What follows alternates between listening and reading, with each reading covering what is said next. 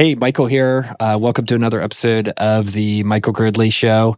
Today, I had my Twitter buddy, Jay Vaz. Also, I'm not going to try to pronounce his last name correctly, Jay Vasantha. I just outed myself as a total stupid American, by the way. But Jay's a super smart guy, somebody that, as I watch him do his work on the allocator side, investing in different private companies, public companies, and real estate, thinks through a lot of stuff really deeply. I had a great chance to chat with him today over about an hour. We covered a wide range of stuff, mostly around business topics, everything from pricing power, how that affects businesses, whether you should tell people you're in it for the money or not, and is that a taboo? Hiring top talent, does that matter? Should you hire overseas? Yes or no? And then, of course, being good Twitter users, we spent some time talking about the platform as well. So Jay's a super smart guy, really loved his energy, just enjoyed this one a ton. So here it is. Jay, man, thanks for being here. I'm so excited. And appreciate you doing this. I thought you and I prepared some topics to talk about beforehand. I thought I'd really love to talk about the something we were going back and forth on Twitter, which was this idea that money or wanting to achieve wealth is becoming more and more taboo in North American culture, at least as far as I'm concerned. I see people like going out of their way to not say that they're in it for the money, and it's very interesting to me. I was curious how you thought about that. Yeah, Michael, thanks for having me. Big fan of yours, and I rarely say yes to coming on podcasts. I probably get about a handful of requests that are asked each month, and so I usually say no. But I couldn't turn down a chance to chat with you, Michael. So thanks for having me. So yeah, into the first topic here, money and kind of goals and whatnot. I find I think it's funny because I think it's really prevalent in the tech space. Like if you were a tech entrepreneur, or you're like a VC backed VC, you're running a VC backed startup, it's really taboo to say you're trying to make money, or you're in it for the money, you're trying to build wealth for yourself or your family. And I honestly, it's funny because I think it's at the end of the day, I mean, most people are genuinely just in it for the money. They want to get rich. They want to build wealth and provide a better life for themselves and their families.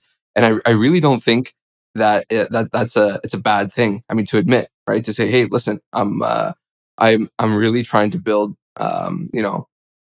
XYZ company. So, I have more money to my own name or my family name. And somewhere along the line, obviously it's become kind of taboo to have that as a goal, as one of your goals, or admit that you're doing it for the money. You need to have, we're kind of in this world where you need to have some sort of grandiose vision of changing the world, or this business is going to completely disrupt this. And, I'm the, you need to have some sort of bigger vision than just building money. But, yeah, I don't know. Me personally, I've just from the beginning, right from the very start of my journey through entrepreneurship and investing. I mean, I've admitted the whole way through, my goal here is to build wealth, right? It's build more money and more kind of options and freedoms for myself, my family, and it's so far, knock on wood, it's worked out quite well. Yeah. Well, I mean, do you think it's there's this California culture that permeates a lot of tech, right? Where a lot of California people, they'll get mad at you if you kind of talk about I'm in this for the money. I run into these people from California, and the workers I think are that way too. They're like, oh, why aren't you this is about social causes for me. This isn't about making money. I mean, do you think that's different in Toronto tech or Texas tech versus California tech, or do you think it's just permeated everybody? I think it probably originates, in my opinion would be that it originates in California, but it's kind of permeated through pretty much all the different tech ecosystems. I probably don't see it as much here in Toronto as I would if I lived in Silicon Valley or something. But yeah, I think it kind of permeates throughout. And, a lot of it is kind of just virtue signaling, right? Deep down inside, I think people want to make money for themselves, but they can't they need to kind of virtue signal that they're in it for something kind of bigger, or they're trying to actually change, the way things are done or whatever it might be. And so, but yeah, I've seen it pretty much all over, but especially in tech for sure. Yeah. Well, and these CEOs are having to like fight so hard to win over people to come work at their startup, right? Like the economics of going to work at a Facebook or an Amazon. Well, Amazon's a terrible place to work, but like a Facebook or a Netflix or a Google, like the economics or Twitter even like are so good compared to what you're going to get being employee number 20, at a high risk startup. So to some extent, I don't blame the CEOs of those startups because they can't compete on, and I've been on the other side, right? Where you're like some developer that's making $220,000 a year all in, to your company gets offered $650,000 to go to Amazon. Of course, she doesn't look very closely and realize that only the, 2/3 of that is stock and it only vests 5% after the first year. But like you have to figure out a way to compete in a way that's going to be non-monetary because you just don't have the money that, Zuckerberg or those guys do. So I wonder how much of that is that in addition to this California culture stuff. For sure. And it's hard to obviously sell the story. If you're like, people like to buy into the vision or, whatever whatever disruption you're trying to bring into this world, like, in order to raise capital, attract talent and all that kind of stuff. You kind of need to, you kind of need to have some sort of like big grandiose vision. And I think like, out of like, let's say like 10 founders or, 10 people kind of starting businesses, maybe like one are actually not in it for the money, are actually legitimately, like genuinely trying to like do something like, to bring big change into this world, like one or two. And then the rest of the 8 are really just, they're trying to get rich. Right. And so they're trying to make money. And I don't think that's a shameful thing. I really don't think that's a bad thing. And I know it's kind of gotten to the point where it's kind of taboo to admit that, but yeah. So a data point for you. This I found very interesting. As I've been a part of a couple venture capital funds on the sponsor side, right, where we're running the funds, and I'm still doing that because those funds take a long time to sunset. But like as we looked back on which companies ended up doing the best, like post-mortem them, there was a dichotomy between the founders that came in and they were about a mission that wasn't building a great, big, profitable company. Like they wanted to change the world. And I refer to them as like missionaries. And they would like come in and say, hey, what I really want to do is bring this particular methodology to all of business. And that's all that matters. And we're not straying from that.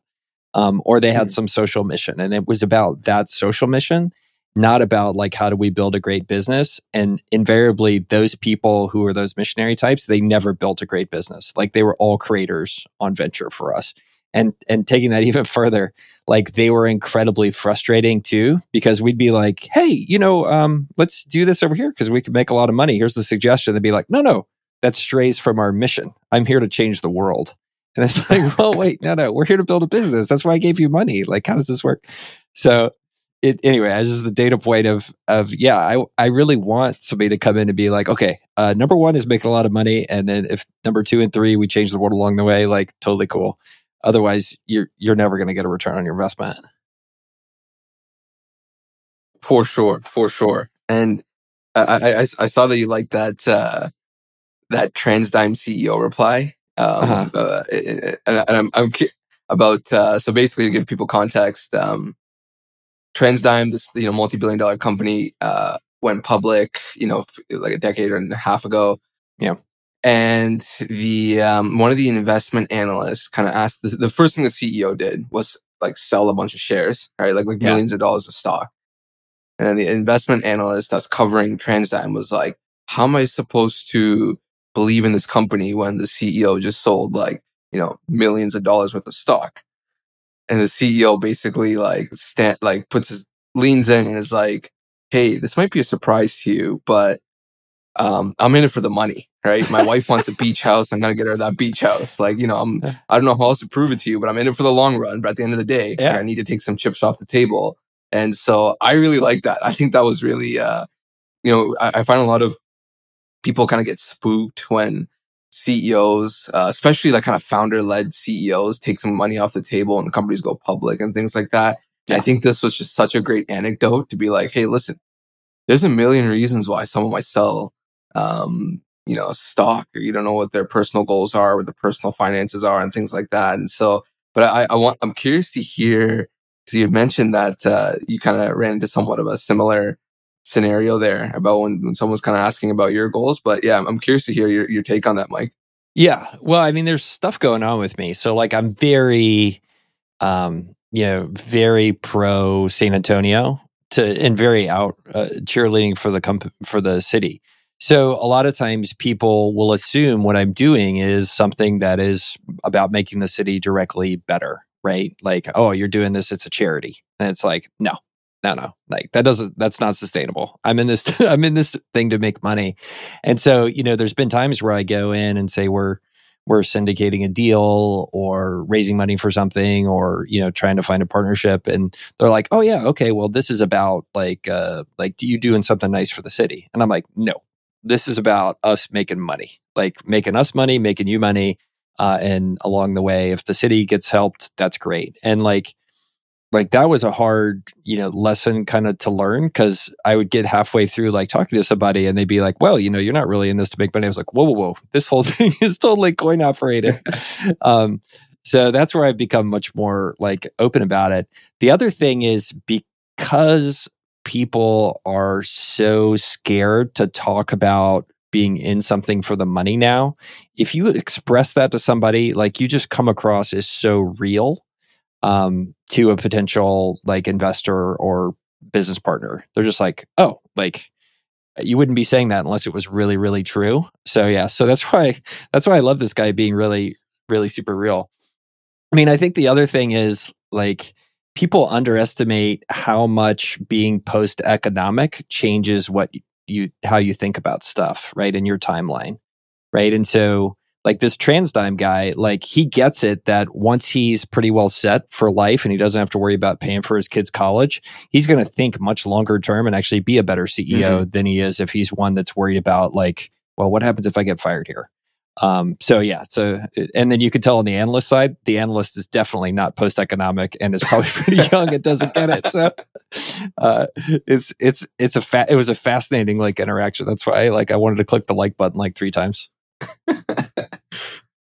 Very cool. Very cool. So let's talk about this talent thing, because I think of all the lists we put together, this is the one I was like, oh, like I have the strongest opinions on this. So I think you and my buddy Nick were talking about this idea of everybody's hunting for top talent for their business, and somebody said top talent is overrated, like as their contrarian thing. And so I'd love your take, and then I'll give you my hot take on it.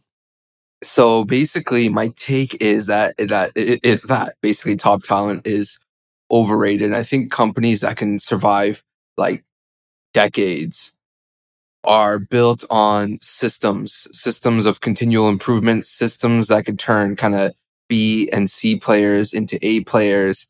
And I think the need for top talent is, like every company needs top talent, but I think the percentage of people in the organization that are actually genuinely top talent are like less than 5%, or that's, the quota or the target for kind of top talent should be around like 5%. And the rest of the remaining 95% has to kind of be average people put into well-built, well-defined systems. And it's also funny because like every company claims they have the best people. Every company kind of claims they have the best talent. It's like, what's the reason for your success? Oh, our people are the talent that we have and can attract.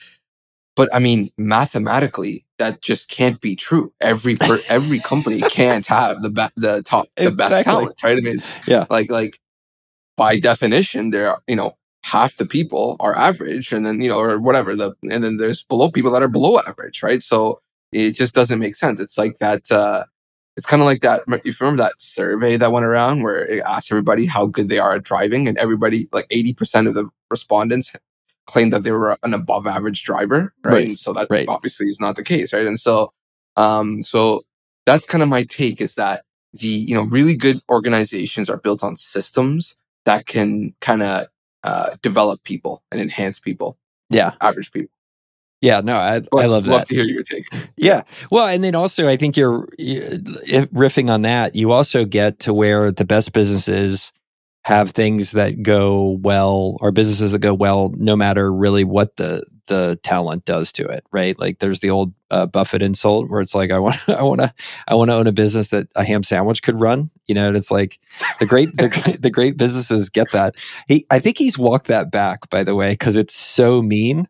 And that's one of the tough things about being out in public as like an active business owner.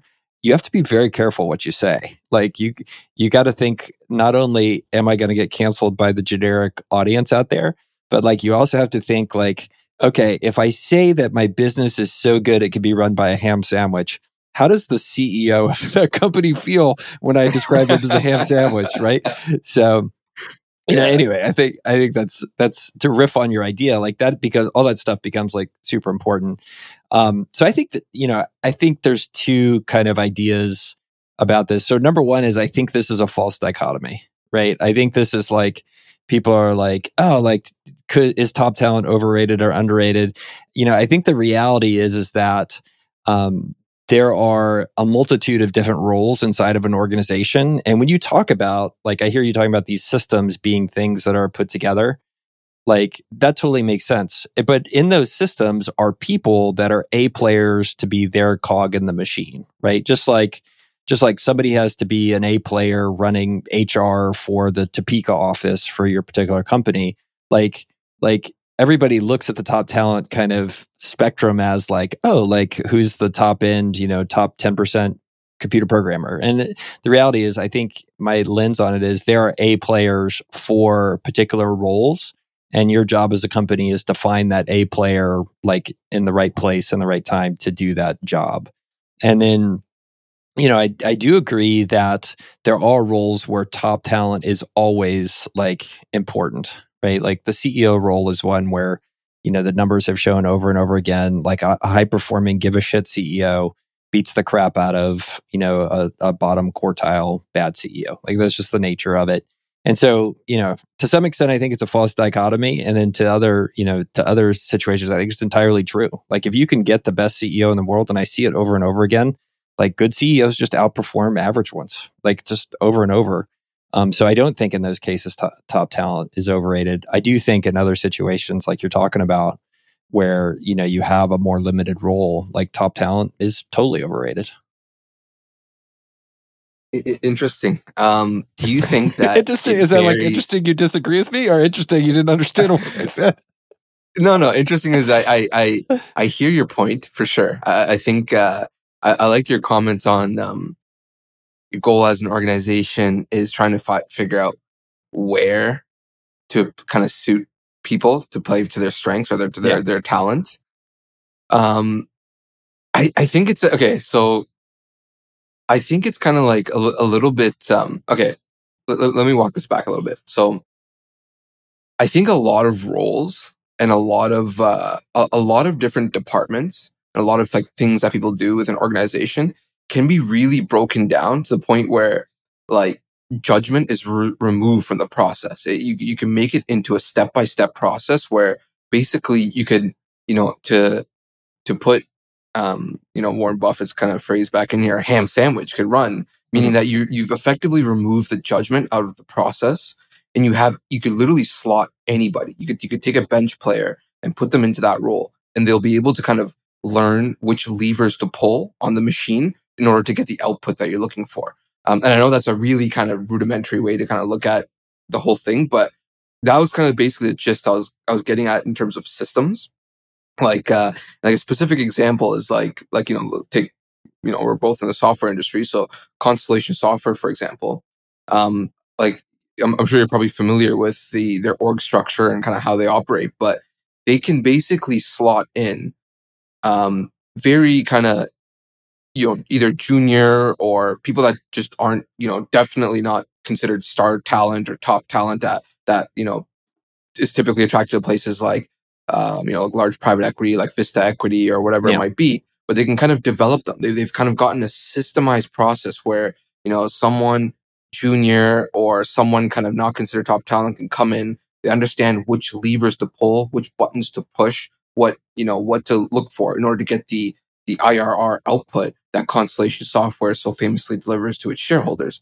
And so I think the crux of what I was trying to kind of articulate there was that these types of companies that are kind of are successfully removed as much judgment from the process as possible, so that the only things left is the actual just process. I think are the ones that can survive decade after decade, as opposed to companies that rely on having to attract and retain top talent all the time. Yeah. So are you talking about a scenario? Let's take Constellation, for example, like a scenario in which the systems and the framework for how those people do the things that they're doing on a regular basis, how those things can take an average player and make them a high performer, right? You're taking a 60% player, let's say, or 50% player, and turning them into a top 20% when all effect is coming through. Is that kind of the argument? Yeah, exactly. If they were to follow the exact playbook process to a T, they would go from being, wherever they started. So let's just say like a B or C player. And then by the time they've actually mastered the actual, step-by-step process here, they've turned into an A player or, as close to an A player as possible. Yeah. So, this is very girdly, but it sounds like we're violently agreeing, right? Like you've created a business environment in which the right person for that is somebody that's going to cost a third of what you're going to pay somebody in Silicon Valley to take an equivalent kind of talent role.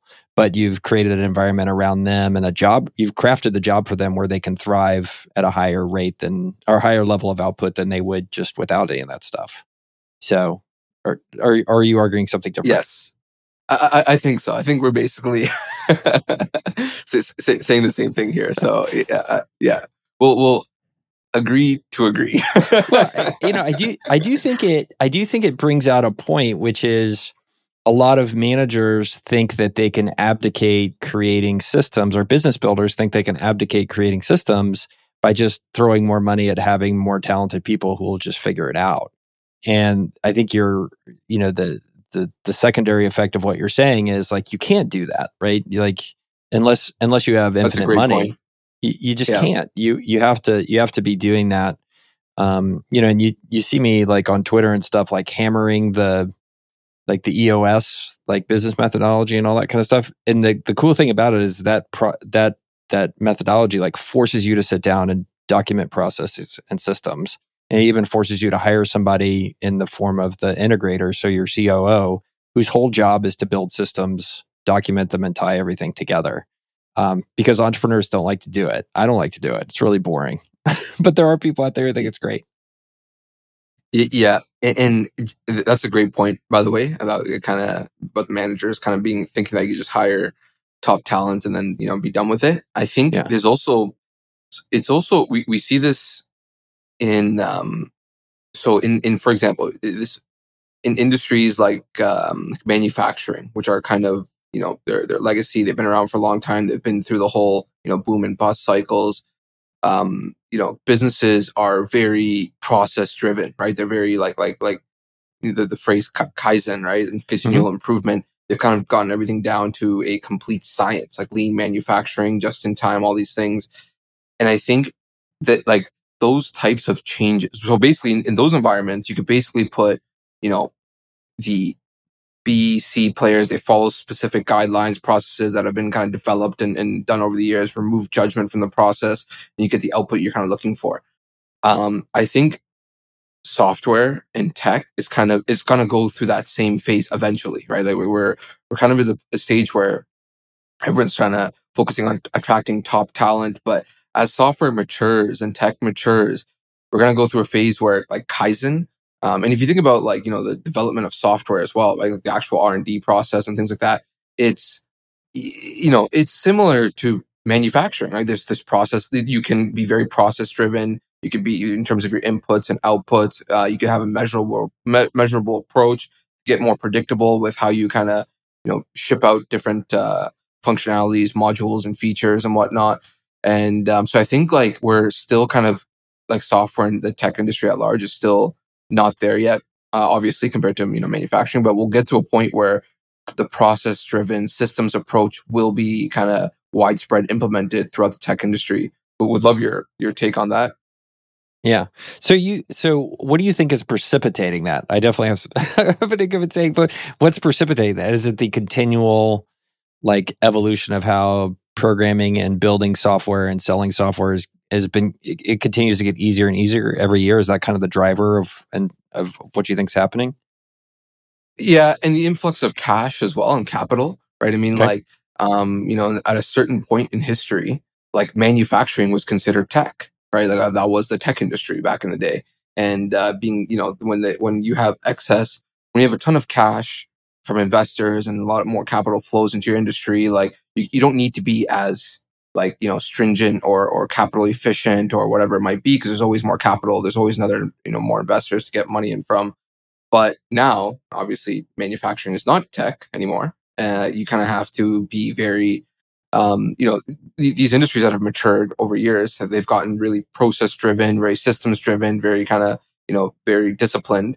And so I think to answer your question, like what's kind of driving like I'll say quote unquote the slack in the tech and software is capital. It is basically the influx tech, software and what we kind of consider tech right now obviously has a large amount of capital influx and a lot of dollars chasing the industry. So you don't really need to be as disciplined. You can focus on just kind of hiring the top talent and worrying about systems later. Or that's someone else's problem down the line today.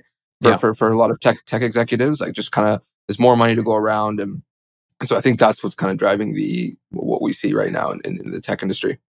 Yeah, I wonder if it's really what we're going to see is like a non-uniform evolution, right? And like where you're seeing like how much things getting developed are actually R&D, right? Versus just like stitching things together and going down kind of well-trodden paths, right? Like so your typical CRUD app, like create, read, update, delete, right? Your typical kind of web app that most enterprises have huge teams building and stitching together. Like those are one thing where I think, I wonder how much that continues to get standardized and also easier, right? Because you're seeing more just kind of drag and drop builders for that stuff versus, the continual kind of new development of pushing the envelope, right? At the high end, everything from, high frequency trading to kind of drug development and stuff like that. So I wonder if it's one of those situations where it's, as things get more mature, then we'll kind of see that repeatability and that systemization. But we're always going to have that frontier level tech that's getting deployed that will always involve that level of creativity and super high talent. That's my gut feel on it. But I don't know. What do you think? For sure. I think that's a good take. We'll always have an industry that's considered like tech, right? Like today it's software and internet apps and all that kind of stuff. Not sure what that will be in the future, but in these types of industries, I think the game is attracting and retaining top talent because you need kind of that creativity, and you can't, systemize those kind of processes yet, at least, right? But I think if those companies want to survive over the long term, right, the decades upon decades, they're going to eventually have to go through that evolution for sure, where things become more systemized and output becomes a bit more predictable. Yeah, dig it. All right. Well, you put on here another topic, which was offshore labor. It's one near and dear to my heart. So, what do you have a core thesis around offshore labor, or something what aspect of it, like the right and wrongness of offshoring jobs? What are you thinking? Yeah, definitely. I think this is a topic I think we'll disagree on. So, I'm a strong believer in offshore labor. I think since the beginning of my career. Even back at my, when I first saw offshore labor being really effective was actually when my first job out of school, I worked at Deloitte Consulting, and I was actually shocked to see how much work Deloitte in Toronto was outsourcing to Deloitte in India, basically, right? And so, and like I didn't even realize that was like part, like, I didn't realize that was like kind of part of the job how the job kind of functioned, but a lot of it was just managing a bunch of offshore people to crunch Excel sheets, put together numbers and all that kind of stuff. And I realized how powerful it was because one hire in Toronto, right, that was being paid a Toronto wage could manage like a team in India that could produce 10 times. So it's really about leverage, right? Like it's really about labor leverage. And I think, and over the years, I remember back in the day, there was like Odesk, and then Odesk combined with Upwork, and I got Upwork as a big platform. Now, there's a bunch of niche specific outsourcing platforms. I think the talent for outsourcing and offshoring jobs to, lower cost jurisdictions like India, Ukraine, Russia, Belarus, Philippines, the quality of talent has significantly improved. And what you can outsource today is way different than what you can outsource 10 years ago, 15 years ago, right? So it's kind of almost like a network effect as like more people look to outsource jobs, more outsourcers or freelancers are kind of coming to the market, right? And so with different talents and whatnot. So I think in today's day and age, I think every business owner should have outsourcing, and they should be outsourcing something in their business for sure. And I think that gets exacerbated by the fact that like local talent is one, expensive. It's a massive administrative burden as well for like small business owners. Like hiring someone locally, we get health insurance, payroll taxes, all that kind of stuff. Like it just becomes like a repelling force to kind of shift jobs overseas.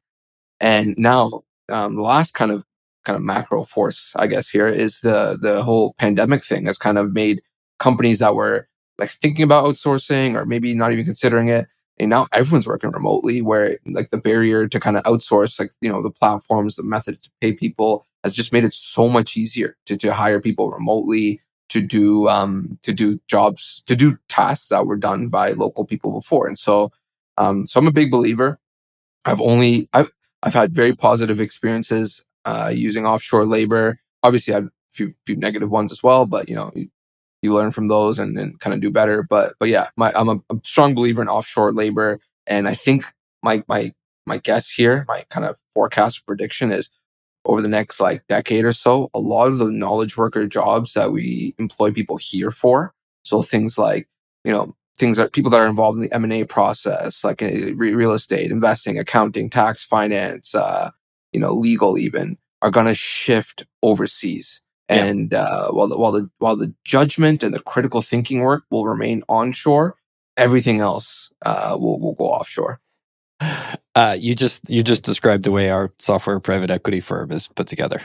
We have, so I would put a twist on that, which is a lot of the higher level like stuff that you're talking about, like deal analysis, sourcing, even some of the LP relationship stuff, like offshore folks are doing that as good or better than domestic folks are. Like it's even going further, I think, than maybe at first blush what you said. Like the English competence, and then the other thing is, like, a lot of times you deal with these folks overseas and they don't know how Western business works. Like you'll see them do oddball stuff. We're just like, oh, like you're from Colombia. Like that's the way things work in Colombia. It doesn't work that way in America. Like we don't lie about that stuff, that sort of thing.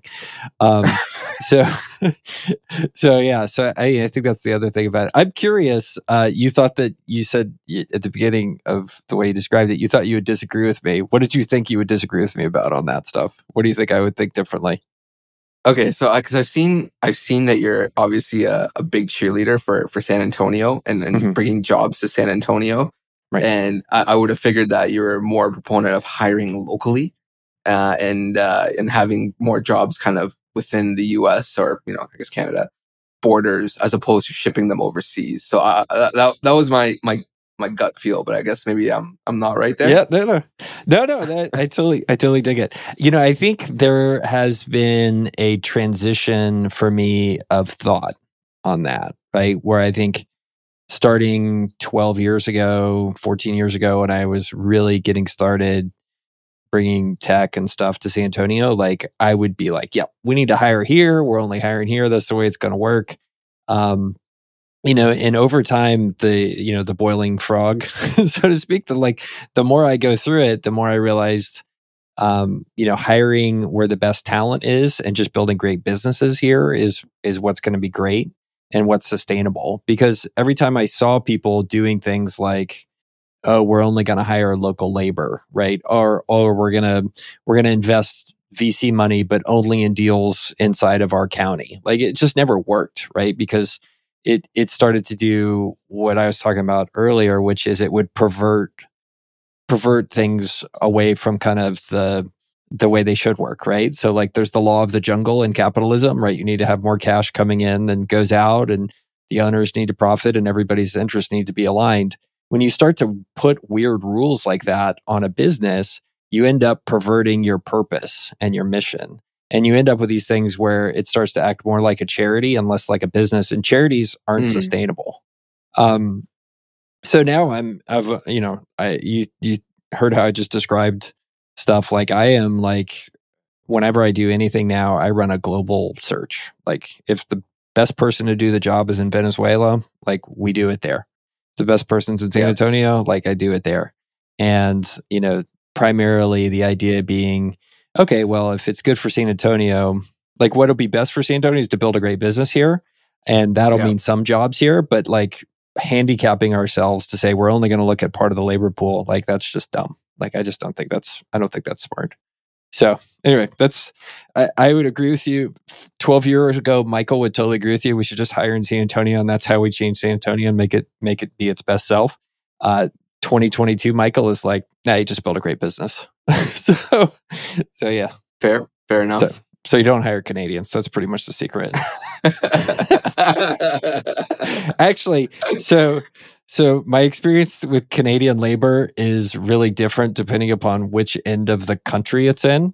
And I feel like there's this barbell distribution where it's like you have the Windsor to Toronto corridor, where like I feel like that is very like American style, work hard, try hard type people.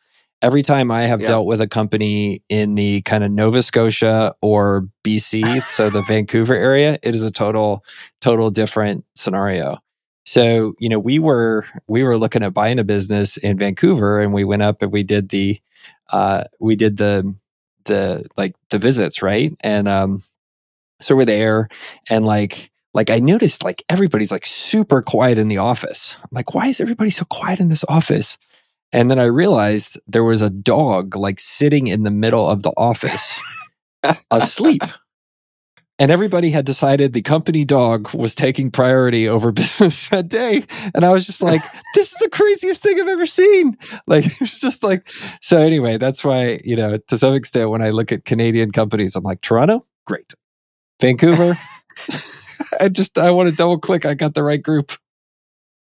That's funny. I'd say that's pretty accurate. Toronto, you know what? There's actually a lot of good finance talent in Toronto. We're kind of like a mini / cheaper in New York. For talent. And so there's a lot of good finance folk here.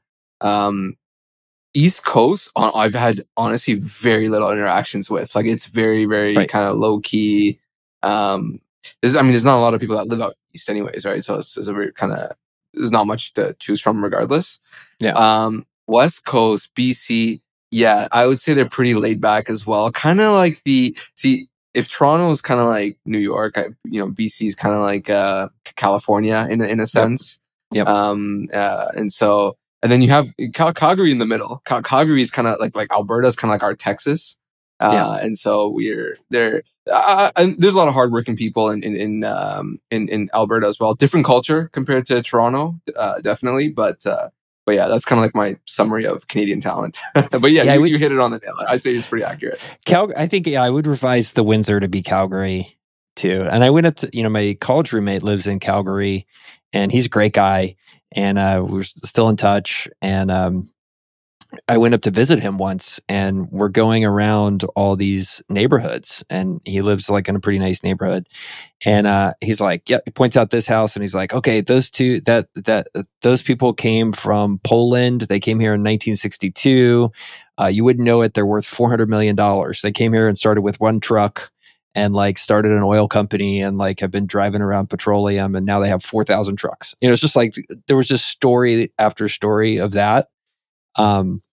And so anyway, I thought Calgary was cool in that region, and except for the fact that you can only go outside like 3 days a year, it was pretty great.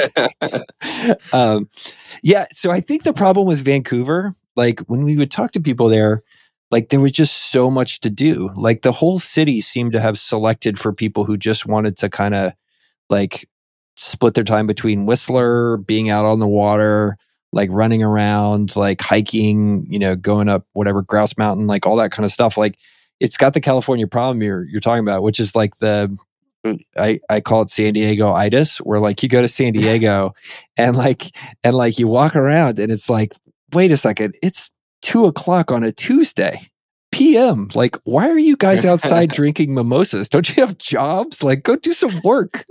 So there's so to be said for being in a place like Toronto or New York where it's like, well, like you can either look at that pavement or you could get in your office and do some work. Which would you like? Those are your two options today. Perfect. Yeah. So the other thing, I'm curious about your take on it. Every time I look at a Canadian tech company, it seems to have like 50 to 100% more people than it should have. Like the people get paid less, but there's like fewer workers in all of these Canadian companies. Like, is that just sample size bias or like confirmation bias on my side? Or do you see that the average Canadian worker in some of these markets is more or less same as productive as say like an American worker for like say like on a revenue per employee measurement for a tech company? So wait, you're saying that from what your experience, Canadian companies have less or more headcount than they should? So like, let's say you have a tech company that's a random niche vertical software company that's $5 million in revenue. Okay. In the US, let's say it's all US people and they haven't offshored anything. Let's say your revenue per employee might be $200,000. Okay. So you might have 25 people. If you go look at the exact same company in Canada, they'll have 35 or 40 people. And the revenue per employee is $120,000 or $100,000. So I'm just curious, is this sample size bias or confirmation bias, or have you seen the same kind of phenomenon that it's kind of like the India thing, right? You see a tech company that's offshored to India and they're like, we have 400 people. And it's like, well, it's because you have to hire 300 people in India to get kind of the same productivity as it's just the work culture there. I'm not saying Indians are more or less productive, but it's just when you see the companies, that's what it looks like. So I was just curious if you see that phenomenon in Canada or if it's just me being a stupid American. No, you know what? I hadn't really considered it geography that closely like that, but now that you mention it, the last couple companies I looked at in Canada, I think you're definitely onto something. I think there's a few forces driving this, but yes, I would actually somewhat agree with that sentiment. I think that I think from the English speaking world, I think the gold standard for productivity is American companies for sure and American workers. Yeah. Canada is probably like somewhere behind for sure compared to America, but nowhere near as laid back as UK or even Australia. I think that like Canada's somewhere in between, whereas like on the very leisure or very laid back in terms of productivity, I'd say is, from my experience, again, not if you have any listeners from the UK or Australia, I don't want them to cancel me over this, but from my personal experience, which is a very narrow view of the world, I've seen that Canada's somewhere in the middle. Now, I think there's also an interesting phenomenon. I don't know if the US has this, but Canada has a very generous R&D credit program where you can effectively get like a refund of like up to about 50% of like a software developer's salary. If there's like a bunch of criteria and there's you got to do the whole filing, things like that. And so I don't know if the US has that, but that's a pretty funny incentive, because then if you think about it, that that basically means that you can hire basically 2 people for the price of one in Canada by using that credit. And so with that incentive, it's almost like you might as well kind of hire more people if you're, if that's kind of, you're looking to get more productivity or whatever, what have you. And so that might be driving it as well. But yeah, I think the productivity, the productivity being a bit lower in Canada compared to the US, I think that's an accurate assessment. Well, the company I talked about on the west coast of Canada, like I also remember like we were tiptoeing around the dog taking a nap, but then like we were like there and it's like 3:00 in the afternoon and everybody like hauls ass. I'm like, where are you going? What's going on here? Like, get back to work. And we didn't end up buying the company. So it's kind of one of those things. But so on the tax credit, we have in America, you get an R&D tax credit. So it's actually done against how much you spend and not against how much headcount you have. So it may be the same thing, just done kind of inversely. Like they're not motivating you to have more bodies that way. And also the R&D tax credit, it's the stuff like those Main Street guys do out of California, that startup that's all over Twitter. It's also like a total pain in the ass to submit it. Like it's, we did it for one of our businesses and you're like, oh, like, I don't know if that was worth it. It was just a lot of work. Cause you have to go like do a bunch of segregation of what's actual R&D versus maintenance and all that kind of stuff, which at the time we weren't like going through and doing that work. So it had to be all done manually.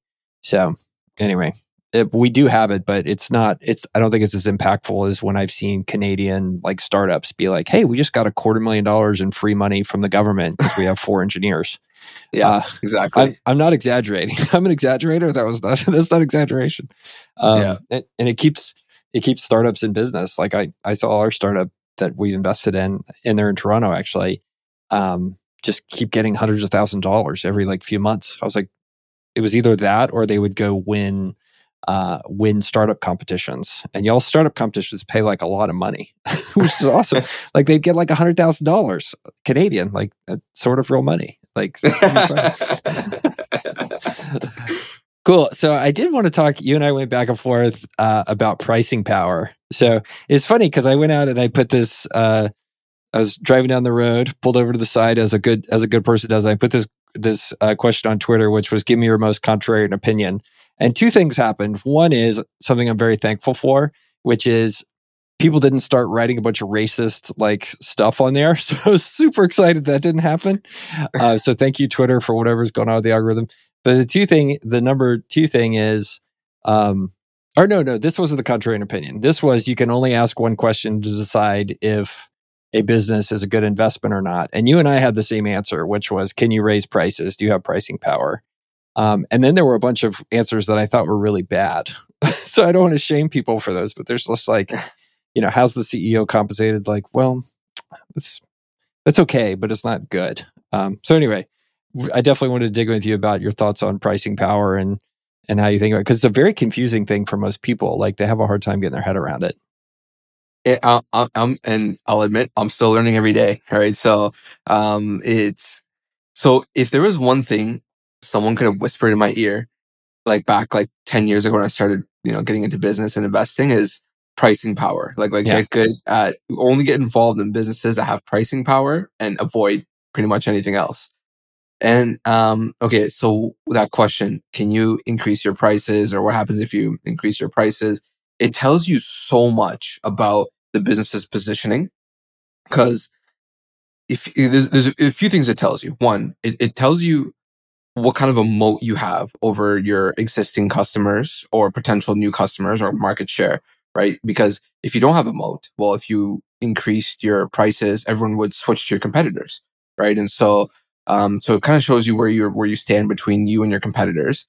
It also shows you your supplier's power as well, because and I think his name's Trent Griffin has this concept always talks about the concept called wholesale transfer pricing. It's when basically your suppliers have a lot of power over you.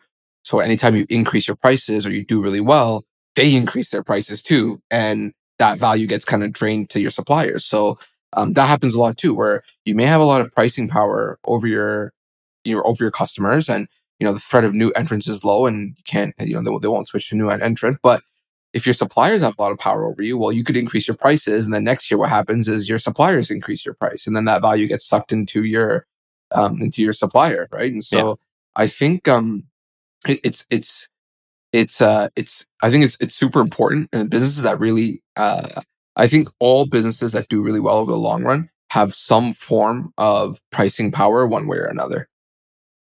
Yeah, I'm totally with you. This is a very Buffett type idea, right? He and Charlie Munger would say, like, what's a good business? It's one that, you're not terrified to raise your prices by 10%. Like, if you're terrified to raise your prices by 10%, you're in a bad business. That's what Munger, I think, the direct quote from him. So I think the interesting thing is, how do people build the skill to be able to identify pricing power?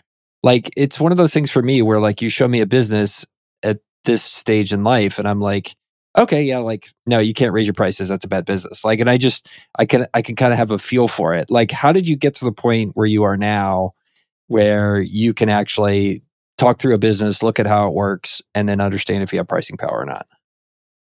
Yeah, good question. I think, okay, so when I'm looking at like a publicly traded company, it's really tough because I don't have access to the management, and like, I'm just investing out of my personal account, and I can't tell, I can't ask them specific questions. But if you're looking at a private equity deal, I'm looking at a software privately held business that's looking to sell their business. It's hard to ask them directly. I find like I like during DD and or during the initial process, like I like we typically don't just ask like, hey, can you increase your prices? Because you often get you often, from my experience, either get people that are just they just don't know the pricing power that the business has. Yeah. So their default answer is like, no, like we've always charged this much, and why would we increase our prices? We're profitable, kind of thing, right? And so like they don't even know if they have pricing power or not. Or it's the opposite end where they're just like you said, they're terrified to increase their pricing. It's like, oh, if we increase our prices, everybody would quit, which may or may not be true, right? If they don't have a consistent program of increasing their prices year over year, then they just, again, they don't know. They might be kind of underestimating how much pricing power they have. So I think there's things like you want to kind of look at the competitors, right? Like what are they offering? Things like switching costs, choosing an industry, like, like me and you and I are in like vertical software, where the switching costs are very high. Like what would it take for a customer to actually leave this product and go to a competitor? Like, even if the competitor had a much better, compelling product, like how risky and how expensive it is to switch, I think makes a really big difference. Right. And so I think that's part of it too. Like seeing what the competitors offer, how costly is it to switch to a competitor? Seeing your like supplier concentration is pretty important too.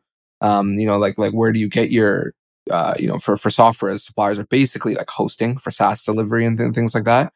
Is how much power does AWS or whatever hosting has over you? Typically for most software companies, it's pretty low, right? I mean, it's a commoditized product, and it's, there's a lot of options out there. Obviously, AWS being the most scalable, from my experience at least.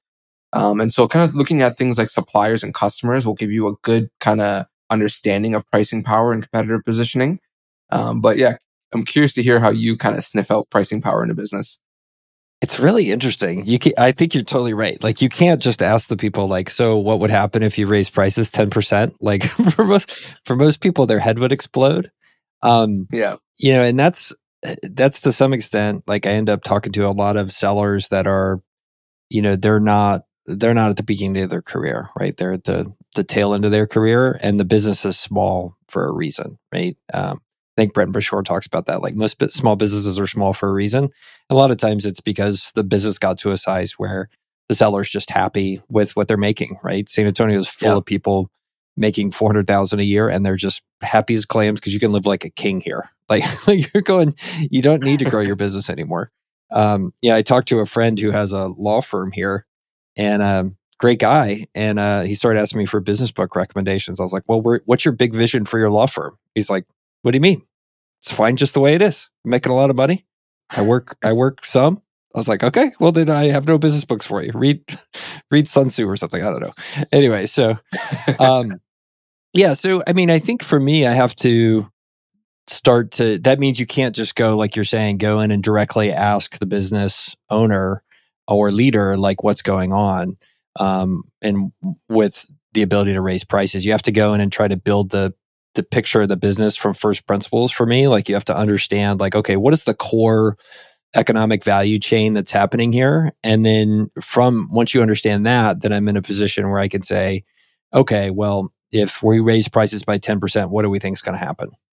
And you can build a hypothesis around that. So you start to ask yourself questions around, what are the moats of the business? What are the alternatives? What do the switching costs look like?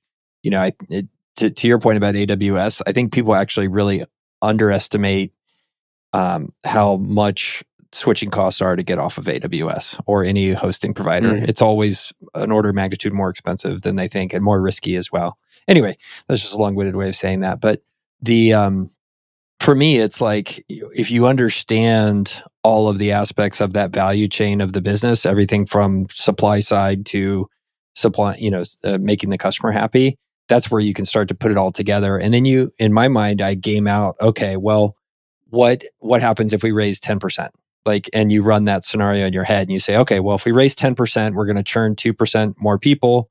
Or we're not going to churn anybody, or because people can't leave. Like, those are all the kind of the game theory, like, way I play it out in my brain. But I totally agree with you. You can't go directly like a frontal assault, because people are never going to give you a straight answer. One interesting question is like, when was the last time you raised prices? What happened? And invariably the answer is raise prices? ? So, there is actually, and not to go on a rant here, but there is a firm that I know of that acquires software businesses, and the first thing they do is double all the prices with the expectation they're going to lose about 25 to 30% of the customers. And basically what that does is increases your top line by like 80%. Like, if you do the math on that, it's a pretty fascinating approach to doing private equity. I think I know what firm you're referring to, but we'll leave names out. I'm sure there's more than one. It is, as I just described it, it is not a very complex strategy. So, cool. So you want to close talking about Twitter a little bit? Yeah, sure. All right. You wrote down the word usefulness. I'm curious. Do you find it useful?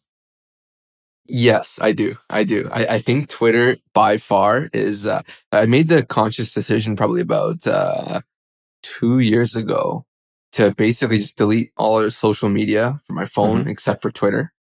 And it's made a massive difference. I think, like, just the ability to network, the information that's on Twitter, it's just, you'll find that nowhere else. It's if you follow the right people, high signal, low noise, and it's just, it could truly change your career. Even if, which kind of goes to my next point about monetizing. Even if you don't monetize, even if you don't directly make a single penny from people following on Twitter, or people kind of, whatever you're looking to sell people on Twitter, even if you don't make a single penny, it will still change your career. Like, it will still, like, I've learned so many new perspectives. I've met so many interesting people, and people that I've actually worked with, right, and stuff like that. So I think that it's super useful, and I don't know how long it's going to last. Like, it almost feels like it's kind of like a temporary thing. Like, it's almost like we're in like the golden age of Twitter, I find. Cause who knows, it might change, and, algorithms change, and it becomes like it's funny, actually, my theory on why Twitter is so useful is because it's such a terrible company. That, like, it actually makes the platform really fun, and kind of, cause if we're being like peppered with ads, and, like, if it turns into like a Facebook kind of thing, then obviously it probably would stop being so useful as an actual platform, right? So, if the management is just trying to milk every penny out of its users, it might, and it becomes a profitable enterprise and a good stock to own, then it may not be a good, platform for users. So I think part of the reason why Twitter is so good is because it's a terribly managed company. But love to get your take. Well, I mean, do you think, let's say you're the CEO of Twitter tomorrow, like, your name is now Jay Musk. What do you think there are things they could do that would generate a ton of revenue that would obviously not impact the platform? One thing that comes to mind, for example, is, like, please, like, charge me $5,000 to get a blue check mark. Like, I'll pay for it. Like, it's worth that much. But it's unbelievable to me that there are things like that that they don't, our Twitter Blue being like $2. Like, who priced that? That is like I want to go. I want to go find the pricing analyst for that and be like, "What is wrong with you?" Like, that is just the dumbest price. Nobody has SaaS products that are $2 a month anymore. So, like, I mean, do you think there are things like, as CEO of Twitter, you could install as features that would generate a ton of top line revenue, but not screw up the platform? I have zero chance of screwing up the platform. That's kind of where my brain goes on all this, which is just like, Yeah. I can't believe it. Also, the second thing I don't understand about Twitter is, what do 8,000 people there do like all day? Like, I don't understand it. Like so, you need 1,500 people to make this a scalable platform. You need 1,000 people to sell ads. You need 500 managers. What do the other 5,000 people do? Like, I don't understand it. Yeah. I don't know what they do. It's so true. I'll start with your last point. It's funny because I had to I had Facebook like way like back in the day. Yeah. And I deleted it like probably like almost like 10 years ago or 8 years ago or whatever. But I had to log in recently to grab like a photo or something of myself just for whatever. And I logged in and it just looks completely different. Like, I didn't even recognize it. Like, there was all these new features and like all these like new like modules and the marketplace and all that kind of stuff. It looks completely different, like way different. It's funny because if you time travel back and look at Twitter the way it was 10 years ago, it's almost exactly the same. There's like not really that much happened. I mean, I know they implemented Spaces and they got this whole group, but it's largely the same platform that it was 10 years ago. There's no real like evolution or development. So, good question. I don't know what people at Twitter do. Those 8,000 people or whatever. I'm sorry to interrupt you, but I want to come back to your thought. Are you old enough to be an AOL user? Were you around for AOL's heyday and stuff? I used to use AOL Messenger. I think that was the extent of my AOL usage. So when you have a chance, so I'm 47. When I was growing up, AOL was a thing, right? It's like 1988, right? Like, and so you dial up and the modem goes. But literally, Facebook now looks like AOL did. Like, that's basically that level of like Web 1.0 barf that we went through. It's Facebook is now a $250 billion version of AOL. Just when you have a chance, like it. Yeah, I'll have to look it up. There's just so much going on. Like, I logged in and I'm looking at my home feed or whatever, and it's just stuff everywhere. Like, I was just overwhelmed. Like, I'm not even sure where to click right now to find my pictures. No. Yeah, it was insane. No. Well, I mean, and I think anyway, I interrupted your second point. Go on to your second point about what everybody at Twitter does. Yeah, if I was CEO of Twitter, honestly, I hadn't really thought about it. I don't know if probably something around better ad targeting, maybe. Okay, actually, no, your question was without ruining the experience, because I think that would actually probably ruin the experience, right? If you're just kind of being kind of peppered with ads. Yeah, I don't know. I'm not really sure, actually. Like, yeah, I think your ideas are pretty good, like paying for the blue check mark and increasing price on Twitter Blue. But yeah, honestly, I'm kind of drawing blanks on what I would do. I'd have to think about that one. Yeah, it's really interesting. Well, I think it also reflects the dichotomy in the way your lens is on stuff versus mine. Like, in terms of being an allocator, like, you feel like you have much more of the allocator's sensibility, like, of looking at stuff, whereas I have much more the operator sensibility. And I think we're both kind of in the middle of that operator allocator like spectrum, but I'm like two notches down to the operator stuff. And you can see it in your tweets versus mine. Like, and then why the pure allocators still follow you, and all the pure allocators like generally ignore me now because I'm talking about things like hiring methodologies and stuff like that. And it's just the notch there. But yeah, I thought that was just reflective of kind of the difference of lenses, and they're both valid. Don't get me wrong. I'm not criticizing yours. It's just you have a different lens than I do, which I think is awesome. So 100%, I would agree with that take. Then, so you have here that thoughts on monetizing content on Twitter. What do you think about that? Yeah, I think I've seen a lot of people, do the course thing and like do like the Substack and ways to monetize. So, and I think you have a couple of things going on as well. I want to get your thoughts on like monetizing on Twitter, your experiences, and is it useful, not useful?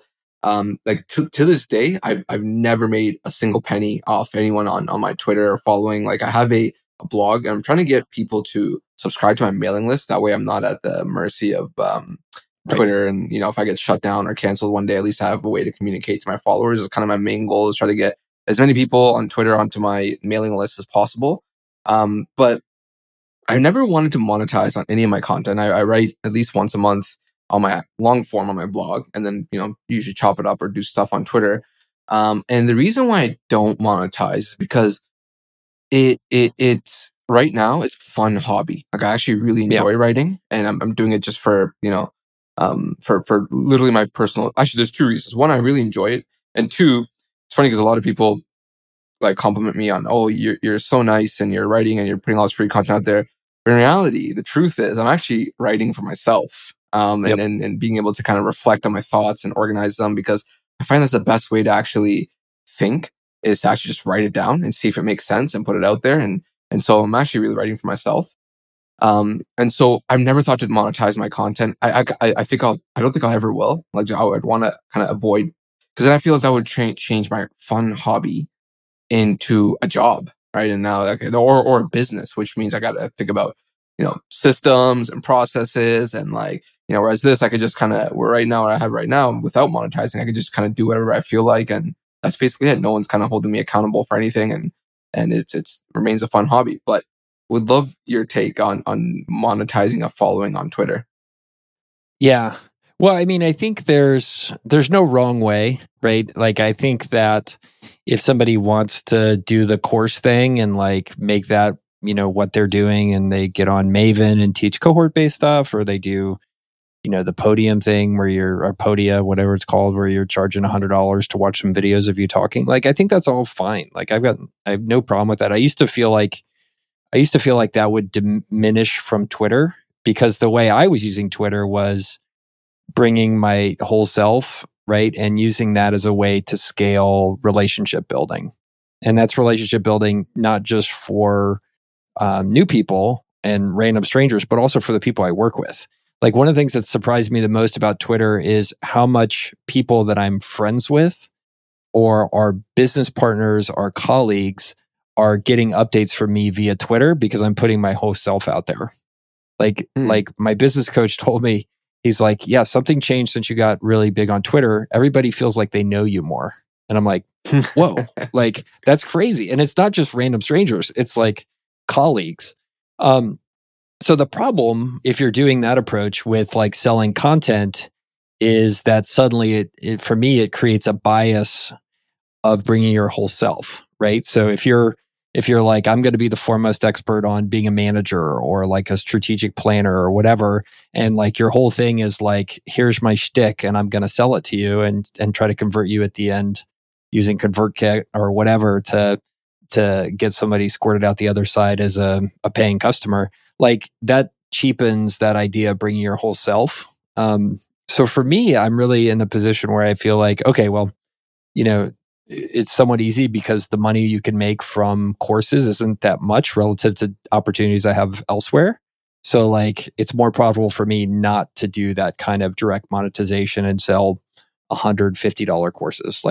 Okay, yeah, that's not worth the time. So that's kind of the long-winded way of thinking about it, is you can be in that category of people that brings your whole self, and then you just have indeterminate payback. For me, the universe just keeps paying me back 10x whatever I put into Twitter or putting out content, and it all turns out better. So I don't know. I don't know if I didn't answer your question. That may have been a misdirected answer. No, that was good. That was good, and that makes sense.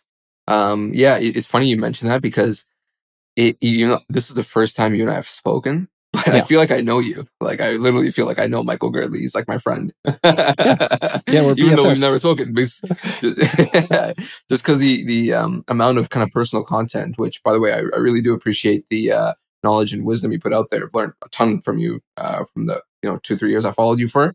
But it's really helpful, and I agree that you put content out there for free, and the universe will find a way to pay you back in the long run, one way or another, even without direct monetization or anything like that.